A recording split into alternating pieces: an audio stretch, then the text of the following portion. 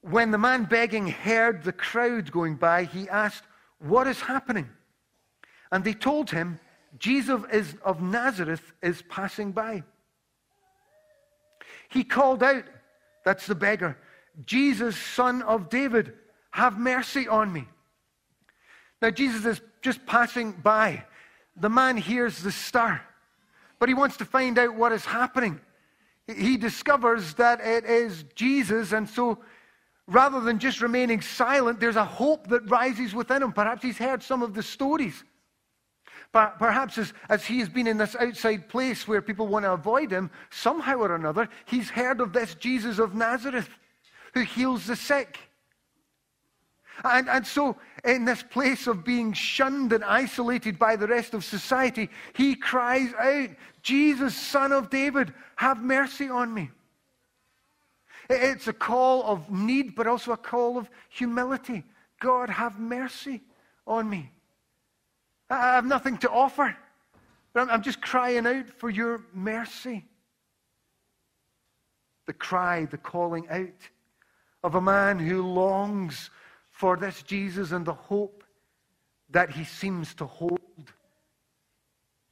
But those who led the way, that is, who was leading Jesus' entourage, those who led the way rebuked him and told him to be quiet. I find that one of the saddest statements of the New Testament. That the people who were walking with Jesus, therefore his followers, his disciples, in spite of the journey of discipleship that they had been on, from chapter 9 to chapter 19, if you want it in Luke's terms, have not yet got what Jesus is all about. And so rather than bringing the man to Jesus, they rebuke him. They want him kept at a distance. That's not how we do things around here. Keep that man in his place. And so they rebuked him and told him to be quiet. They wanted things to remain the way they were, because that's the way things were. That's how our systems work. He needs to be outside and kept at a distance.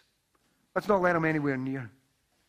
And so they rebuked him and told him to be quiet. But I love the boldness of this blind man at the edge of town. What does he do? He shouts all the more. He shouts all the more, "Son of David, have mercy on me." There's a determination about this guy. There's a determination that he wants to meet and see this Jesus. Man, if that's not a picture of true discipleship, that determined, I want to see Jesus, I want to be with Jesus, I need Jesus. Do you see the difference in these two pictures of discipleship? The disciples who were supposed to be following him still don't get it, but this blind beggar gets it. There's a determination about his longing for Jesus. And so he calls out all the more, "Have mercy on me." And then we read, Jesus stopped.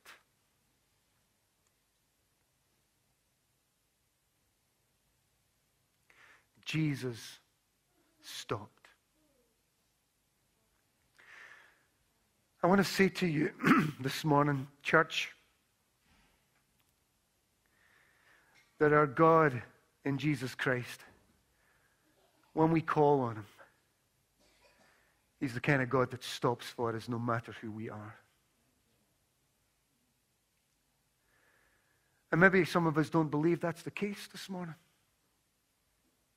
We have a picture in our minds of this God, of this Jesus, that is of a distant God, someone we don't really get close to.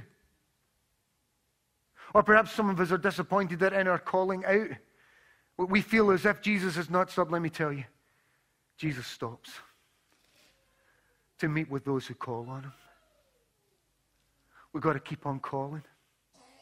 We've got to keep on calling. That's the picture of discipleship. That's the followers of Jesus. And Jesus stopped for the one that no one else would stop for. And if you feel like one of those persons who nobody would ever stop for, I want to tell you, Jesus stops for the ones who no one else will stop for. And he stopped and he ordered the man to be brought to him. Jesus was willing to be interruptible. The interruptible Messiah, the interruptible Savior, Jesus, the Son of God, who, let's be honest, probably has lots of other things to do, like make his way to Jerusalem and to the cross, but he is willing to be interrupted for us, to us, with us. He stopped and he ordered the man to be brought to him. And when he came near, Jesus asked him, "What do you want me to do for you?" Now, I want you to picture yourself for a moment just before Jesus. And you've called on him. And he brings you over and he looks you in the eye. And he very honestly says to you, "What do you want me to do for you?" And whether you want to do that with your eyes closed or whether you want to do that with your eyes open, I want you to picture Jesus standing in front of you. And he says to you, "Well, what do you want me to do for you?" Let's just pause there for a moment.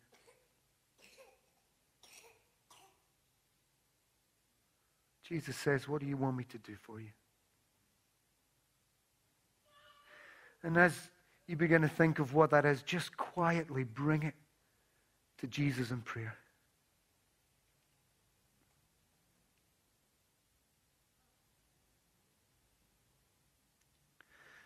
Lord, I thank you that you are the interruptible Messiah, the interruptible Savior, the interruptible God who stops so that you can give us what we need. And Lord, as you hear your people, perhaps from the silence of their heart, begin to tell you what that is, would you come, Lord Jesus, and begin to minister to them what is needed today.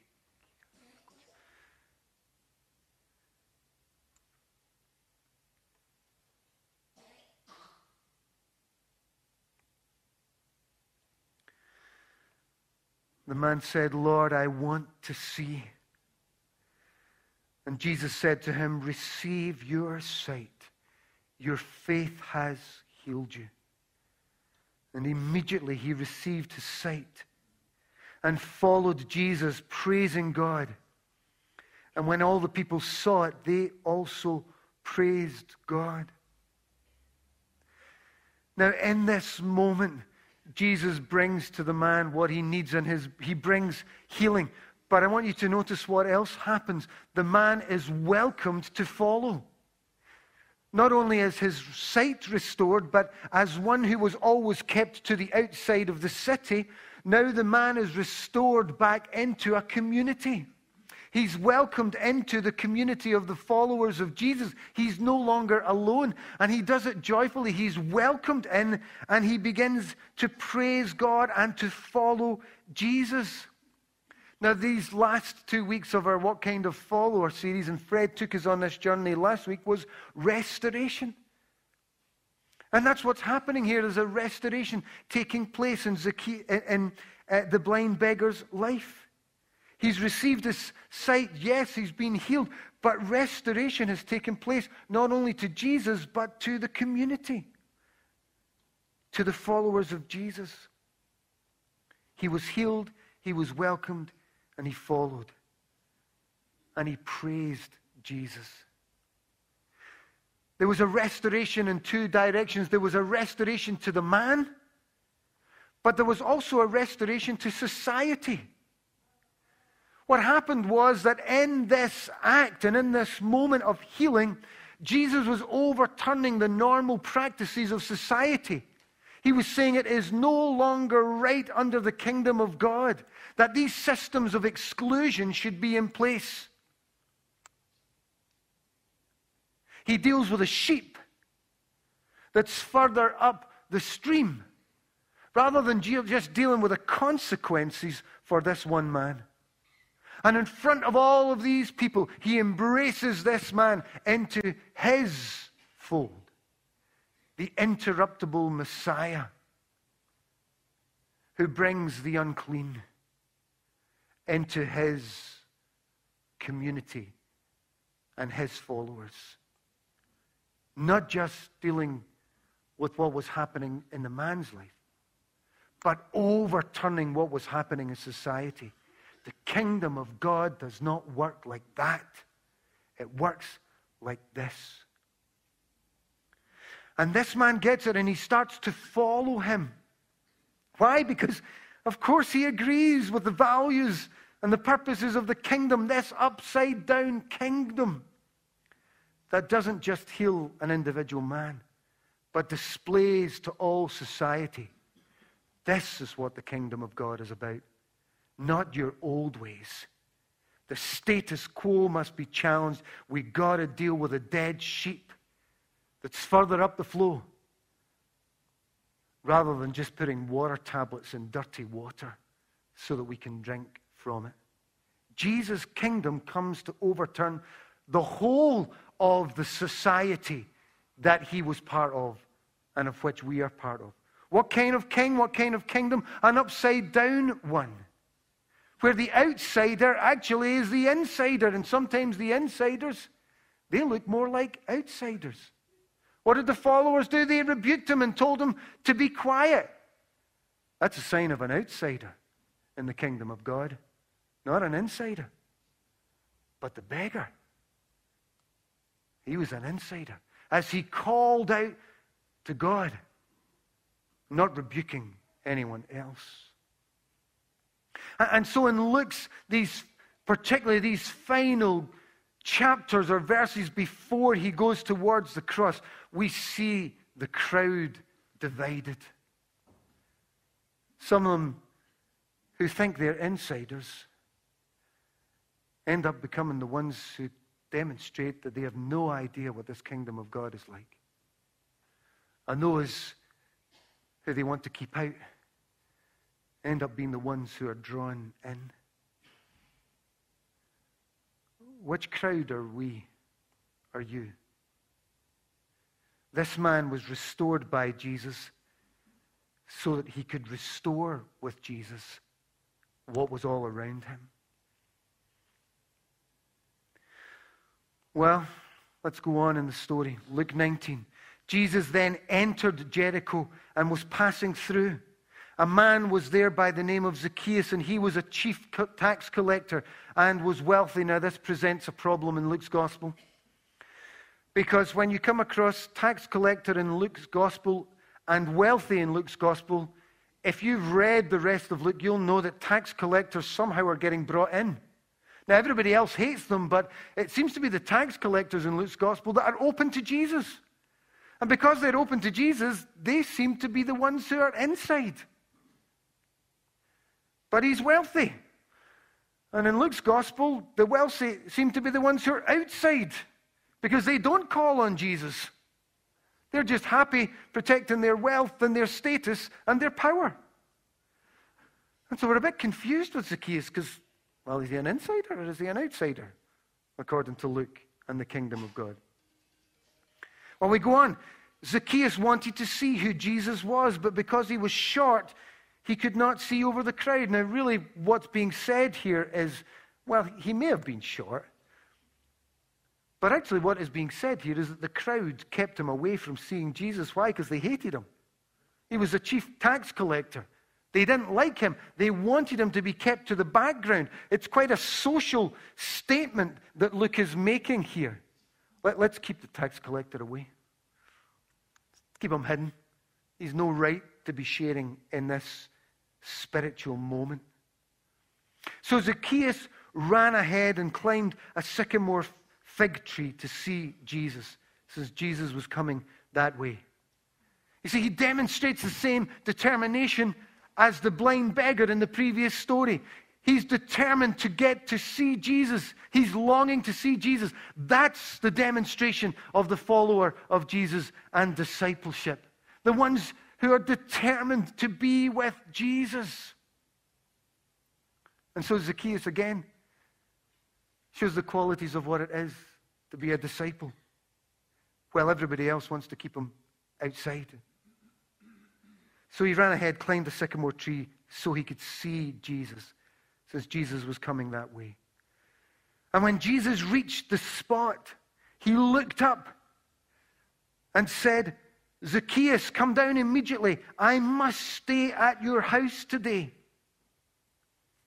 And in many ways, it's not just Zacchaeus who was seeking to see Jesus, but now we get the feeling that it was Jesus who was seeking to see Zacchaeus.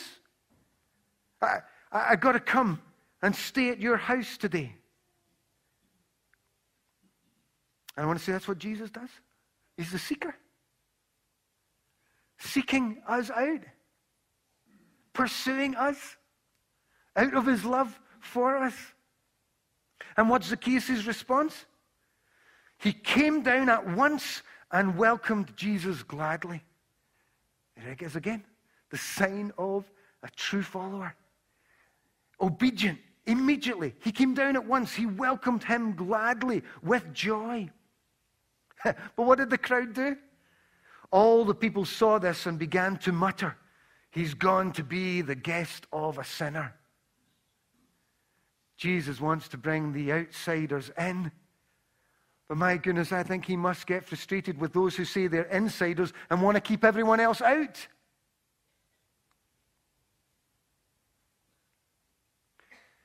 And so the crowd began to mutter. But Zacchaeus does the same as the blind beggar. He doesn't just take this lying down, but Zacchaeus stood up and said to the Lord, look, Lord, here and now I give half of my possessions to the poor, and if I have cheated anybody out of anything, I will pay back 4 times the amount. That confession of Jesus as Lord, look, Lord. That's a sign that Zacchaeus already understands who this Jesus is, that he is following him. And then he makes this incredible statement. This statement about giving what he has to those he's cheated and to the poor. I'll give back to them 4 times the amount that I have cheated them from. It's an incredible declaration.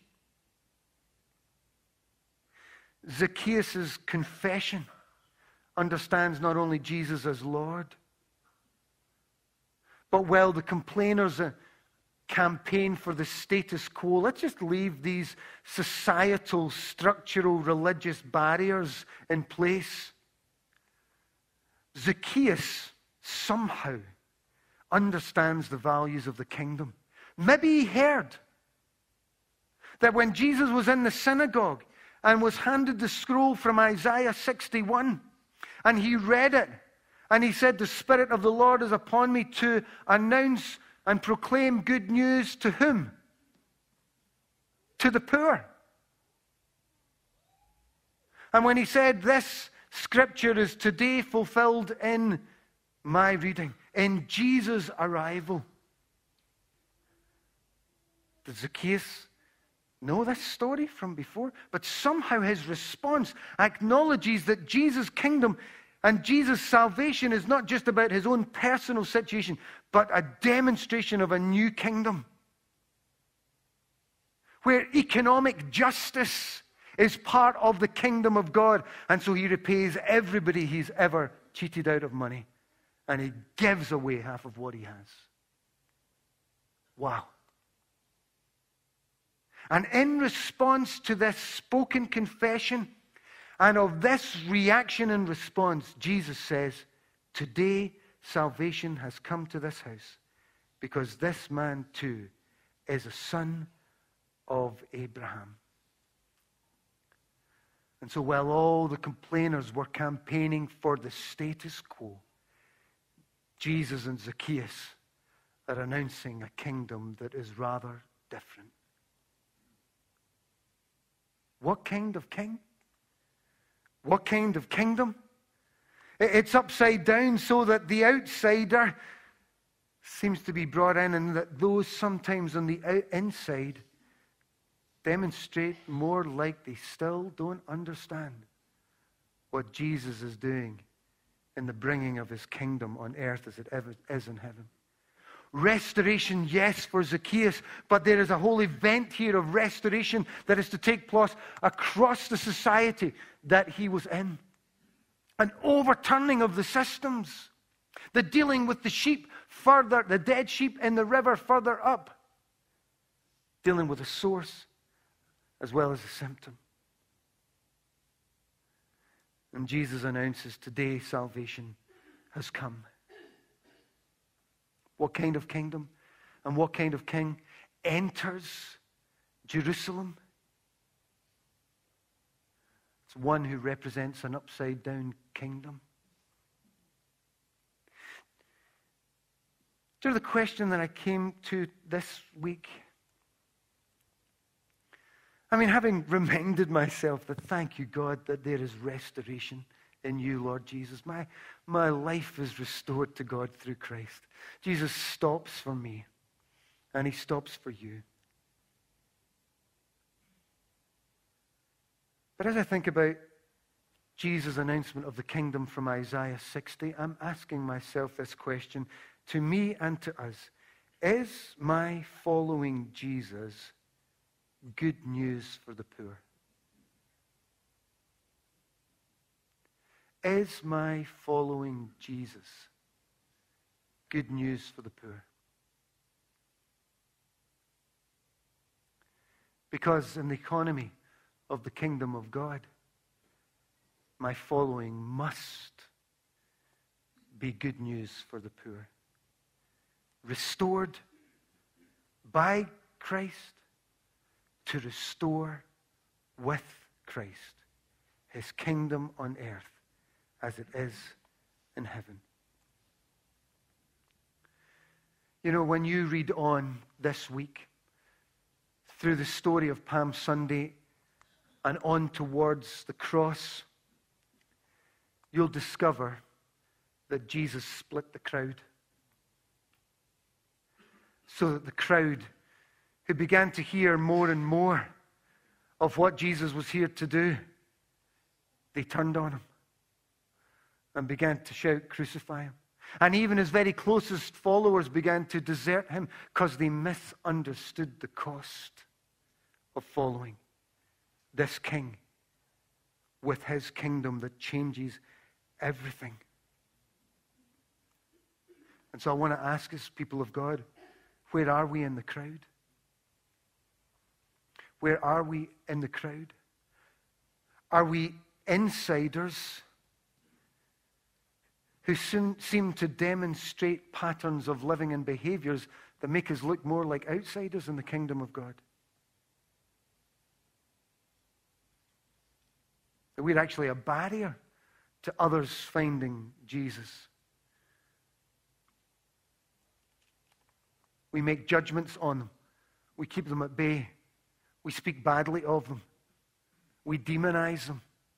We speak things against them. And in our behavior and in our attitudes, and sometimes even in our speaking, we end up really looking more like the outsiders who still don't get this kingdom of God. Or perhaps some of us have felt like outsiders. Maybe the message for you this morning is, are you calling on Jesus? If you are, you're more of an insider than you know in this kingdom of God.